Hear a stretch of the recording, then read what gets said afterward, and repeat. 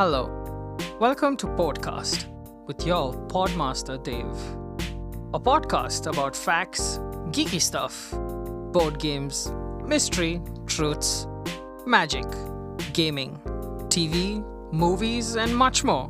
Stay tuned for more and drop a follow on Instagram and Spotify. Hello, and welcome back to episode 3 of Geek Culture. Today, we're going to dive into a broad topic of collectibles. So, what is a collectible? It's basically an object that people want to collect as a hobby. Collectible things are considered to be worth collecting when they become of value. For example, comics from the 1960s are highly collectible. As with collectibles, it's extreme that it is seen in record that collectors selling off a complete collection from start to finish is all documented, and it's important so that there is legitimacy in that collection. There are a lot of type of collectibles out there, like advertising collectibles, which are prizes and promotional items. They can be small toys, games, trading cards, and they're usually found in packages of brand name retail products. These are included in the price of the product, so there's no extra cost, but it's intended to boost the sales of that product. It's kind of similar to a toy that you receive in a kid's meal when you go to a fast food restaurant. Collectible prizes produced in series are used extensively as a loyalty marketing program. So it's basically in food, drink, and other retail products to increase the sales through repeat purchases of the customer. If, for example, you have a promotion in Burger King, let's say, not sponsored by the way, you have to go to Burger King to purchase something over an X amount of value for 10 times, and then you will be able to receive that gift. And those are collectible prizes. Another good example of how this scheme is implemented is through premiums. Premiums are basically a promotional item. They are toys, collectibles, souvenirs, household products that are linked to a product and often require tokens, proof of purchase, or something like that. Premiums are used to refer as prizes, although historically the word prize has been used to denote an item that is packaged with the product and requires no additional payment over the cost of the product. Whereas in premiums, you pay more. You pay a certain amount to get those specific promotional items. So premiums predominantly fall into 3 categories.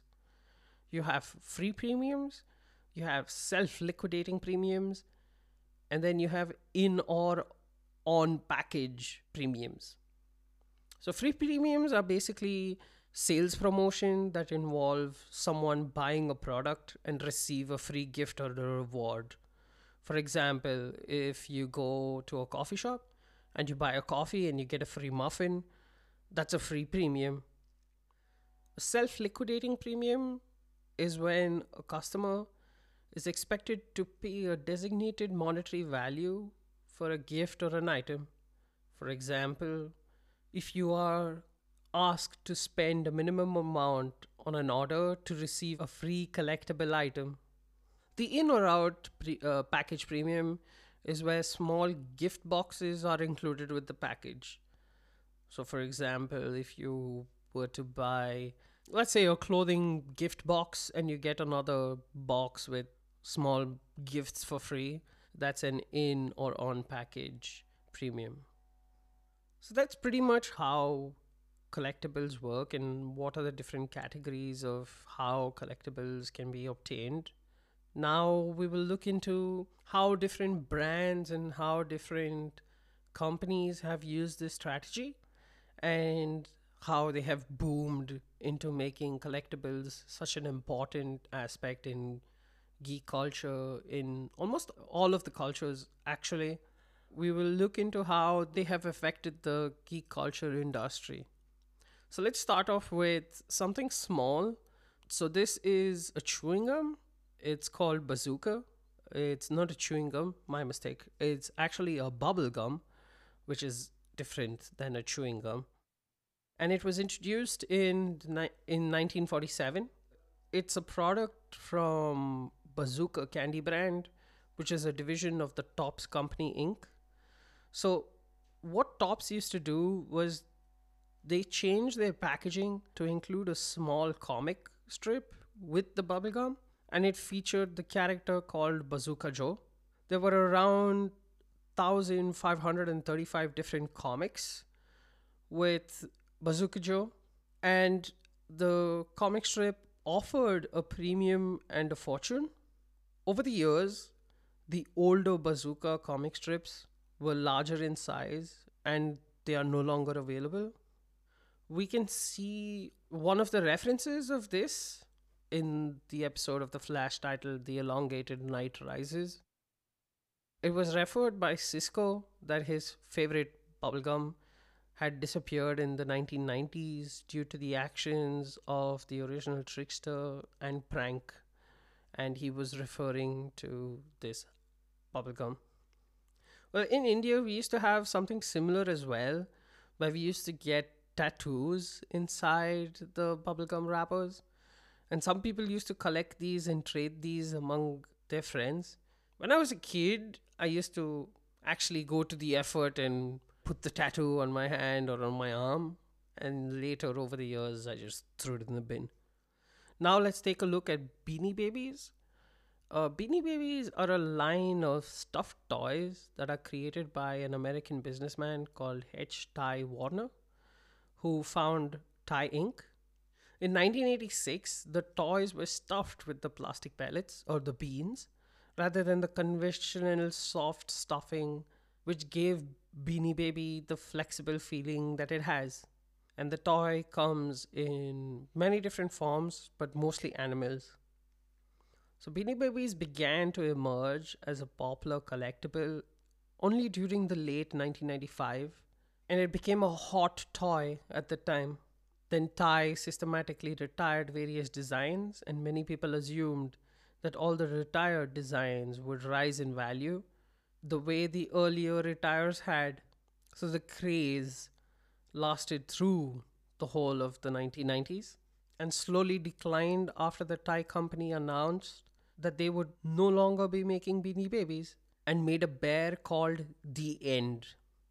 Sometime after the original announcement that the company should stop production, Thai asked the public to vote on whether the product should continue.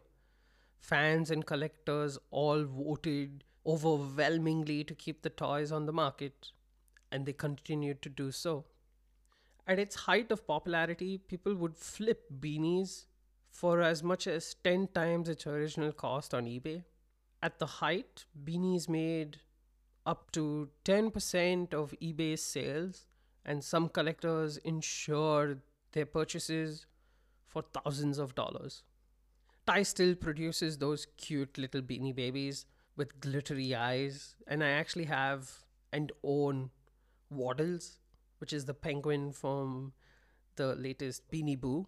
And it's cute, and I think I would like to own more, but not in the terms of having a collectible or a collection, but just to own a couple more to fill up the spaces in the house. So, how does this all affect one of the biggest incorporations in the world? Well, they, Disney, have something called Disneyana, which is a term for a wide variety of collectibles, toys, books, animation cells, theme parks, souvenirs, ephemera, and other items produced and or licensed by the Walt Disney Company. Examples range from products featuring virtually every Disney character, such as Mickey Mouse, Tinkerbell, Minnie, Donald, many more. They also include the different theme parks that they have and lots of other things. And all of their products feature a vintage stock certificate, and the company checks if these certificates have the signature of Walt Disney. The ranks of Disneyania enthusiasts grow exponentially throughout the 1980s and the 1990s. Today, collectors can find Disneyania items for sale through a variety of online auction sites and at regional international comic shows and other collector events. The official Disneyania convention and Disney D23 Expo are some of the examples of the events by the Disney company that prominently feature these collectible items. The company produces many other specific theme events at their parks and resorts to cater the Disneyania collectors. One of the biggest things that people in Disneyania like is something known as Disney pin trading. And Disney pin trading is the buying and trading of collectible pins and related items featuring Disney characters, attractions, icons, events, and other elements. The practice is a hobby officially supported and promoted by Disney. But what is pin trading? Well, a pin back button, a pin button, or a button badge, or simply a pin back or badge, is a button or badge that can be temporarily fastened to any of your garments or your bags using a safety pin, or a pin formed by a wire, a clutch, and other mechanisms. This fastening mechanism anchored to the backside of the button shaped metal discs, either flat or concave, which leaves an area on the front of the button to carry an image or printed message. Many thousands of unique pins have been created over the years. Pins are available for a limited time. The base price of a pin is around $10. Limited edition pins and special pins can go up to $18 to $20. Featured artists and jumbo pins cost about $20 to $35 respectively. Some pins can go even beyond $100. Pins are frequently released at special events, movie premieres, pin trading events, or to commemorate the opening day of a new attraction. Some pins have appreciated well on the second market and have reached prices over $2,000 at venues such as eBay. So, what is Disney's take on this? They have a big community of pin trading where pins have always been present at Disney parks, but it wasn't until 1999, as a part of the millennial celebration, that Disney pin trading at the Walt Disney World Resort was introduced. This was following an Audacity of the Mind function at the resort in which the pins were being traded, inspiring the pin trading idea. The next year, the craze spread to the Disneyland Resort, which has become the home of the most pin trading events, but is most popular in Disney World. Since then, pin trading has spread to Disneyland Paris, to Tokyo Disney Resort, Hong Kong Disney Resort, and Disney Cruise Lines, with each location creating their own pins and traditions. Have you wondered why people collect film posters? What is the meaning behind, or why do people like posters so much? Well, it's because of ephemera. Ephemera are any transitory written or printed materials that are not meant to be retained or preserved. Some collectible ephemera are advertising trading cards, sickness bags, bookmarks, catalogs, greeting cards, pamphlets, film posters, postcards, tickets, and certificates. So, a big part of this world is film posters. A film poster is a poster used to promote and advertise a film, primarily to pursue paying customers into a theater to see it. Studios often print several versions of the poster that vary in size and content for various domestic and international markets. They normally contain an image with text. Today's poster often features printed likeliness of the main actors. Prior to the 1980s, illustrations were used instead of photos, and they were more common. The text on the film posters usually contains the film title in large lettering and often the names of the main actors. It may also include a tagline, the name of the director, some characters' names, the release date, and other pertinent details to inform prospective viewers about the film. The first poster for a specific film rather than a magic lantern show was based on an illustration by Marcelin Auzul to promote the showing of the Lumery Brothers film, which is a French film, and do mind my French, Leur Sourire à Rose. I believe that's how it's pronounced. Follow my Instagram and see the poster yourself. So that poster was released on December 26th, 1895. Following that, some of the posters which they had stored in warehouses around the United States ended up in the hands of private collectors and dealers. Today, there are thriving collectible markets in the film poster industry, and some have become very valuable. For example, the first auction by a major auction house solely of film posters occurred on December 11th, 1990, when the proceeds of the sales of 271 vintage posters totaled up to 935,000 US dollars. Early horror and science fiction posters are known to bring extremely high prices as well. For example, The Mummy received $452,000 for its film poster. The posters of both The Bride of Frankenstein and The Black Cat sold for about 334,000 US dollars. Over the years, old Bollywood posters, mostly from Bombay, as now known as Mumbai, especially with hand painted art, have become collector's items. Ghanaian hand painted movie posters from the traditional golden age in the 1980s and the 1990s have sold for tens of thousands of dollars.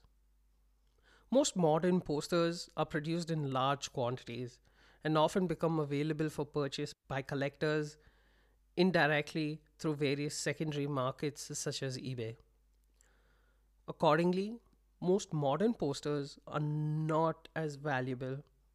However, some recent posters, such as the Pulp Fiction Lucky Strike US one sheet poster, was recalled by Lucky Strike, and these are quite rare to find in the market at the moment. This also tends to correlate with film memorabilia, which are objects considered of value because of their connection to cinema, and these mostly include props, advertising posters, scripts, costumes, and other things. When I was traveling around in Europe, I've always seen a few people that had backpacks with a lot of different patches on their backpacks while traveling and on their coats. And I came to know that patch collecting or badge collecting is actually a hobby of collecting patches or badges. Well, badges have been there since ancient times. The Greek and Roman pilgrims to pagan shrines made collections of miniature images of their gods and goddesses or their emblems, and Christian pilgrims later did the same. Usually, medieval Christian pilgrim badges were metal pin badges. Most famously, the shell symbol showing the wearer had been to the shrine of Saint James at Santiago de Compostela in Spain. These were stuck in hats and in clothing of hardworking pilgrims, and they assembled quite a collection, as mentioned by Cowshare in his Canterbury Tales. The growth in the 19th century for travel for ordinary people saw a huge increase in the souvenir industry, as these new secular pilgrims, like their medieval counterparts, wanted to bring back reminders of their holidays or vacations and sightseeing, ranging from china plates to postcards. And patches or badges became a huge part of that as well. The production of stick on souvenir badges seems to have started in mainland Europe during the early 20th century, probably in Germany shortly after the First World War, when hiking became popular and people began sewing badges of resort towns onto their backpacks and jackets, which is probably what I would have seen. In the US, the development of national park systems and the growing popularity of vacationing saw a similar development of patch collecting. Hey, they are a good way of showing off places you visited. Also, if worn on clothing or stored in albums, they can bring back memories of the holidays, vacations, or your day trips that you had. Comic book collecting is a hobby that treats comic books and related items as collectibles or artwork to be sought after and preserved. It has a major following around the world and is partially responsible for the increased interest in comics after the temporary slump experienced during the 1980s. Comics are collected by several possible reasons, including appreciation, nostalgia, financial profit, and completion of the collection. The comic book came into light in the pop culture arena in the 1930s due to the popularity of the superhero characters of Superman, Batman, and Captain Marvel. Since 1960s, two publishers have dominated the American comic book industry.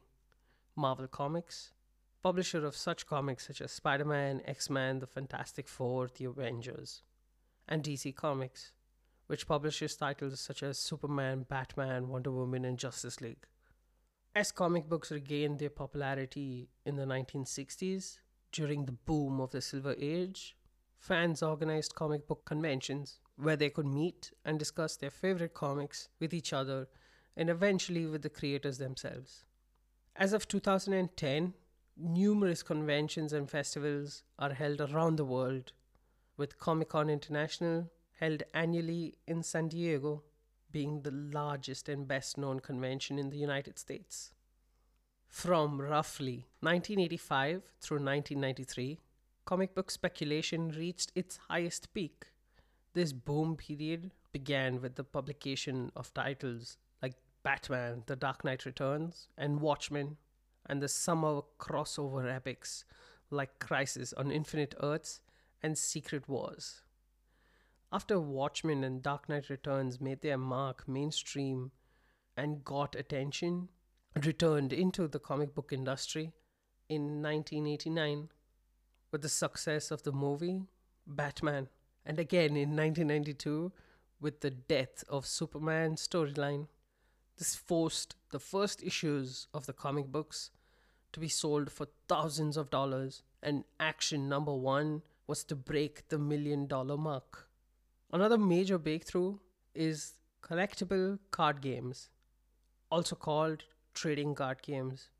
Among other names, this is a type of card game that mixes strategic deck building elements with the features of trading cards. Introduced with Magic the Gathering in 1993. Generally, a player may begin playing a collectible card game with a pre-made starter deck and then customize their deck with a random assortment of cards acquired through booster packs or from trading with other players, building up their own library of cards. As a player obtains more cards, they may create new decks from scratch from their library. Players are challenged to construct a deck within limits set by the collectible card game's rules that allow them to outlast decks constructed by other players. The first collectible card game, Magic the Gathering, was developed by Richard Garfield and published by the Wizards of the Coast in 1993, and its initial runs rapidly sold out that year. By the end of 1994, Magic the Gathering has sold over 1 billion cards, and during its most popular period between 2008 and 2016, it has sold over 20 billion cards. Magic the Gathering's early success led other games to follow suit with their own collectible card game in the following years. Other successful collectible card games include Yu-Gi-Oh!, which has sold over 25 billion cards as of March 2011, and Pokemon, which has sold over 28.8 billion cards as of September 2019. Other notable collectible card games have come and gone, including The Legend of the Five Rings, Star Wars, Lord of the Rings, Vampire the Eternal Struggle, and World of Warcraft. Another highly collectible item that is produced by another brand is the Funko Pop. Well, Funko Inc. is an American company that manufactures licensed pop culture collectibles, best known for its licensed vinyl figures and bobbleheads. In addition, the company produces licensed plush, action figures, and electronic items such as USB drives, lamps, headphones. Well, Funko was originally founded in 1998, but then it was sold in 2005, and since then the company has increased the scope of its toy lines and signed licensing deals with most of the major companies. Funko has created approximately 20,000 different products in dozens of different toy lines since the inception. The first, Wacky Wobblers, is a line of bobbleheads depicting various characters, mainly from pop culture, such as Betty Boop, Captain Crunch, and the Cat in the Hat. The company's mascot, a recurring character in the Funko franchise, is Freddy Funko, Funko's pop vinyl line of figure models in a style similar to the Japanese Shibi style, typically depicted licensed characters from the franchises such as Doctor Who, Marvel, DC, Disney, Star Wars, Wizarding World, and other pop culture titles. After a preview line of the DC comic characters were released at the San Diego Comic Con in 2010, the Funko Pop line of products was fully revealed in 2011 at the New York Toy Fair. In March 2018, Funko announced Funko Cereal, including Mini Pop characters inside each box.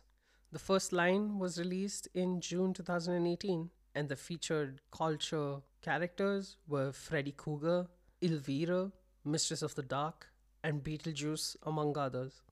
At the Toy Fair in 2019, Funko announced a new line of pop vinyl figures, Pop Town, initially including Ghostbusters, Scooby-Doo, SpongeBob SquarePants, and The Nightmare Before Christmas. This line includes a pop vinyl figure alongside a stylized version of a landmark building from the source material.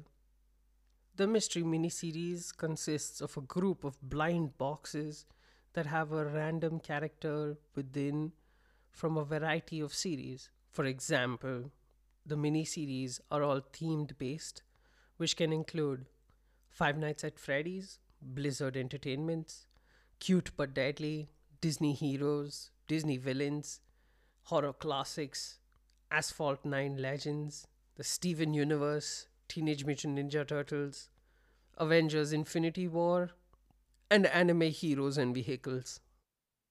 The figures are styled differently from the other Funko products, and that's what brings its uniqueness to it. Unlike other Funko products, they are not usually convention exclusive, but some stores have them and are known to carry out only exclusive items. Funko has been offering convention or cons exclusive versions of their products at various conventions in various different cities around in the US. The sales of the exclusive versions started in 2006 at San Diego Comic Con.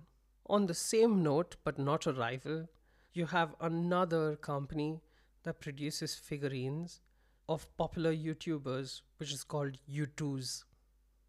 This company is a Canadian company which produces solely YouTubers' vinyl figures, and they have over 25,000 figures sold.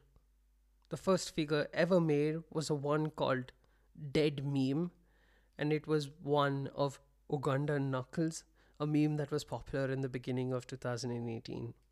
Collectibles can be a wide and broad topic and can be interpreted in many different ways. I hope this episode has brought you some information and some insight onto what collectibles are. Maybe it will have value in 10 years' time. So maybe buy a storeroom and collect that junk for now. Thank you all for listening. Drop a follow on Instagram at podcast by Dave and leave your comments on this post. We will address them in the next episode. Until next time, take care, stay safe, and see you. This podcast was recorded at Lampreia Viva Studio. Intro and outro song by João Dias.